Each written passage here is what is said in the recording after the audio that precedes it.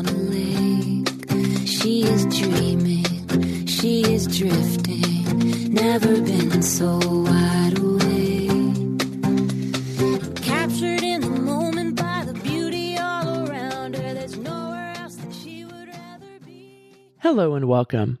This is Karen Motekaitis, and you're listening to How She Really Does It, the place where inspiration and possibility meet.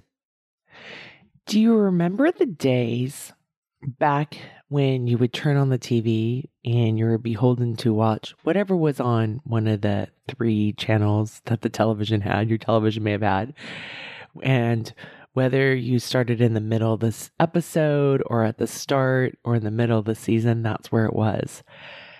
It's so interesting to watch my own involvement with media, because now if there's a show that I want to watch, I don't just jump into it in the middle like I used to back then. I'm like, no, I must follow in order. But I like to know the whole storyline, so I like to go from the very first season if I can and watch the whole series through. So one of the feedbacks that we're getting for our show here at How She Really Does It is the show's been in existence for 15 and a half years. We have over 800 shows. And it's so overwhelming. Like, where do you start? I get that. There's sometimes when I feel like I'm behind in something and it's like, oh, I don't even know where to start. So my way is just avoid and run away. So what we've done here is we have something new for you. We've created a podcast playlist where you can go to our website at howshereallydoesit.com and sign up, and you will get a playlist. It's beautiful, where you can get episodes that we've curated for you. And this first playlist series that we're doing is the Leader of Your Life series. I talk often about you being the leader of your life. I'm a life and leadership coach. And sometimes we think the only time you can be a leader is if you have the title. If you have a C at the beginning of your title, CEO, COO, CFO, you're like, okay, I'm a leader. Or if you have a leadership title at work. The reality is that we are all leaders in some capacity. A teacher is a leader in a classroom. A coach is a leader of a team, right? A mother is a leader of her family. And we also are leaders of our own lives. And this is something that's really important. We grow up obtaining permissions from others, getting viewpoints from other people, fitting into other systems. And then there's this transition to adulthood where we go through the ceremonies of high school graduation, university graduation, getting our job, buying a car, buying a home. But there isn't this like graduation of now you are the leader of your life. So that's what we're going to do here today. You, my friend, are the leader of your life. And it's important, regardless of what title other people may have given you, it's important for us to own that identity and embrace it. And oftentimes, because of the cultural programming, especially as women, we may not look at being a mother as being a leader, right? We may not think that what we do is valuable. And I can tell you this, I have many leaders who have those titles, the C's at the beginning of their leadership titles, their chief something, and they often don't feel like a leader. We are all leaders, and we're leaders in our lives, and there are certain arenas that we may not be leaders at all. And I'm happy at times to not be a leader. This year, going to my daughter's swim meets and so on and so forth, I was so happy to be a parent in the stands and not have to lead anybody, because so often I do step into that leadership role.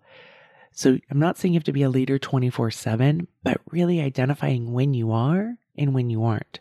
And it's okay to have shifts of leadership. So I want to talk about this podcast playlist, The Leader of Your Life. I'm so excited about this.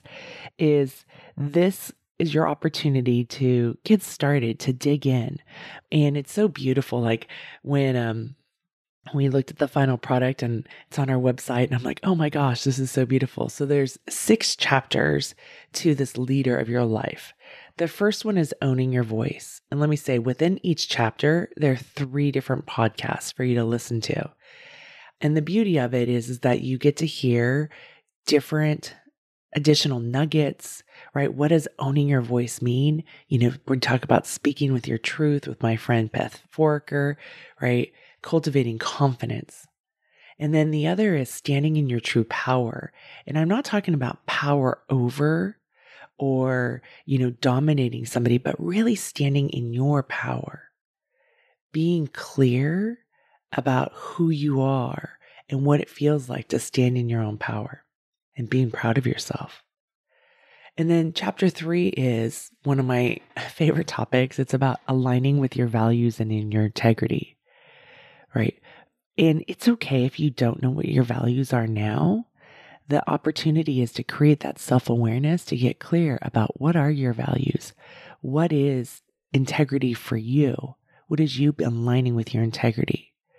And often it's really choosing integrity is uncomfortable. And as I was sharing with a client the other day, is this idea that we think, I just want to be comfortable. It's kind of like when we say I'm comfort eating and we get that dopamine hit from that giant bowl of ice cream. But within 30 minutes to an hour, we're then beating ourselves up because why did I overindulge? I don't feel so good. I have no discipline. There's no real true comfort. It's a lie we tell to ourselves honestly when we say we want to choose comfort. It may be a short-term fix, like a hit, but long-term, it creates a painful relationship with ourselves. So chapter 3 is about aligning with your values and your integrity. And then chapter 4 is about building a loving relationship with food in your body. And the food thing, right? There's all these different rules and there's diet culture, and we go about this world of learning to not trust ourselves and to think externally and how we're perceived and versus what's going on inside of us. So there's 3 different episodes in there. And then in chapter 5, it's about cultivating strong, connected, and authentic relationships. And what does that mean? And what does that look like for you? Right? And these episodes are meant to give you some nuggets. Sometimes it's like, oh yes, I remember that. And it's something I've forgotten. Or, oh, that was something I didn't see. And then chapter 6 is about doing meaningful work. And I say this all the time because we get so caught up in meaningful work has to be, again, a title, a corner office, working at the fancy company, law firm, right? How much money your W-2 makes. But there's more elements to doing meaningful work. And sometimes meaningful work means not getting paid. It doesn't have to be an either or. It's not like your money or your life, right? It can be both. Getting really clear about doing meaningful work. So those are the 6 chapters.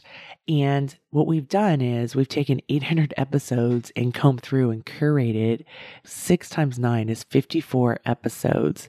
They range anywhere from probably 15 minutes to maybe an hour for you to go through and listen to. And it helps reduce the overwhelming 800 plus episodes. Now, here's the thing that I want to talk about is the tagline for the show is where inspiration and possibility meet. And it's so important to have inspiration and have possibility. Those are 2 elements. They're not the only 2 to create change. Change is possible in your life, right? We also need to integrate. We need to practice.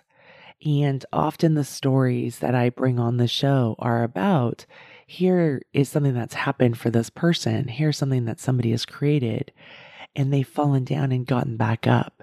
Because so often when we're on our journeys, we fall down and we think we're the only one. And then we want to quit or we want to hide away or beat ourselves up. And when we get really frustrated and we become hopeless, we just don't feel that it's possible for ourselves. So this show and this platform has always been about where inspiration and possibility meet. And the podcast is to give you nuggets of insight that you can take and then go and integrate into your life. That integration is really important. How that looks like is about a practice. It's about how do you show up and practice. There's not like a formula of it must be 10 minutes a day of this, but it's an integration and a practice because all of our lives look a bit differently. right? As of right now, I'm an empty nester. My kids no longer live at home. How this life looks is very different than when I started the show 15 and a half years ago. I had a blended family, 4 kids at home, I had a different job, right? Life looked very different and the space in my life was very different. So it's about taking these nuggets and then integrating in your life, practicing. And one of the things that's really, really important is for us to be hopeful in our lives. And hope isn't like unicorns and rainbows and magical thinking. Hope is about the ability to set goals, have a structure or a system to support the goal, right?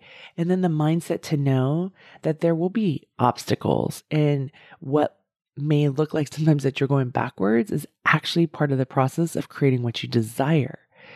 And C.R. Snyder did research on hope. And one of the things that his research showed is that hope is actually not an emotion. It's a cognitive function. So again, going back to the ability to set goals, right? And I'm talking about when I do goal work with clients, it's about what are the attainable goals for them in their life. When I'm working with aqua monsters, right? Even though we've had Olympians and Paralympians that have come out of our program, not coached by me, but come out of our program, that's not the goal for, I don't look at a 6-year-old and say, oh, your goal is to be an Olympian. That could be like magical thinking, or what I like to say is fairy tale thinking. But one of the goals that I have for every kid that comes through the program is that they become proficient in swimming. And what proficient in swimming means is that they are able to swim 300 yards in under 10 minutes. So 300 yards in a 25-yard pool is 12 lengths of the pool. And that 10 minutes it's just a nice benchmark, because then they know, like, okay, if they're out on Lake Natomas in a boat and they fall out of the boat, that they've got 10 minutes of time, maybe, and hopefully that they can get rescued, or they can work on swimming to shore, right? That's true proficiency. And so that's a high level. And so that's a guideline that I give parents. I have learned over the years that it takes about 3 summers of summer swim team. So we're looking at about 100 to 150 hours. See, that's an attainable goal. That takes practice. There's a pathway to get to it. So the parents may have shame because they're like, oh, my kid kind of sucks at swimming, right? It's okay. What happens is when kids go to practice time and time again, they have engagement, they have practice, there's this pathway, they learn, they grow, right? And then they get disqualified at a meet and they can bounce back from that, right? So that is what we're talking about with hope, having hope. And it doesn't mean that that little kid one day can't be an Olympian, right? But what is the system and the structure that could support the kid? So I never go and sell like these big, hairy, audacious goals, right? I'm willing to have a vision and look for that and the windows of possibility. And then it comes down to what are the choices you're willing to make. Not many people are willing to do what it takes to be an Olympian, right? I'm not willing to do what it takes to be an Olympic coach, and I'm okay with that, but getting really clear about that. So when you set goals, that's my like little asterisk about setting goals is, are you willing to do what it takes to achieve that goal? Or do you need to maybe build a system to then support the pursuit of that goal, right? Like, so if you want to be an Olympian, do you have a structure where you can train 20, 25 hours a week in support of that goal? And we're talking for 50 weeks out of the year for 4 years. So paying attention to that. Anyways, yes, we want inspiration, right? We want hope, and hope is that cognitive function. Sometimes people will say to me like, oh, do you want to be a motivational speaker? And I think before I did this work, I thought, oh, that'd be really cool to get up and motivate and then just walk away, right? I'm a coach. I'm a life coach. I'm a leadership coach. I've been a swim coach. Like, I'm a teacher. I know how to help people integrate. That is the beauty.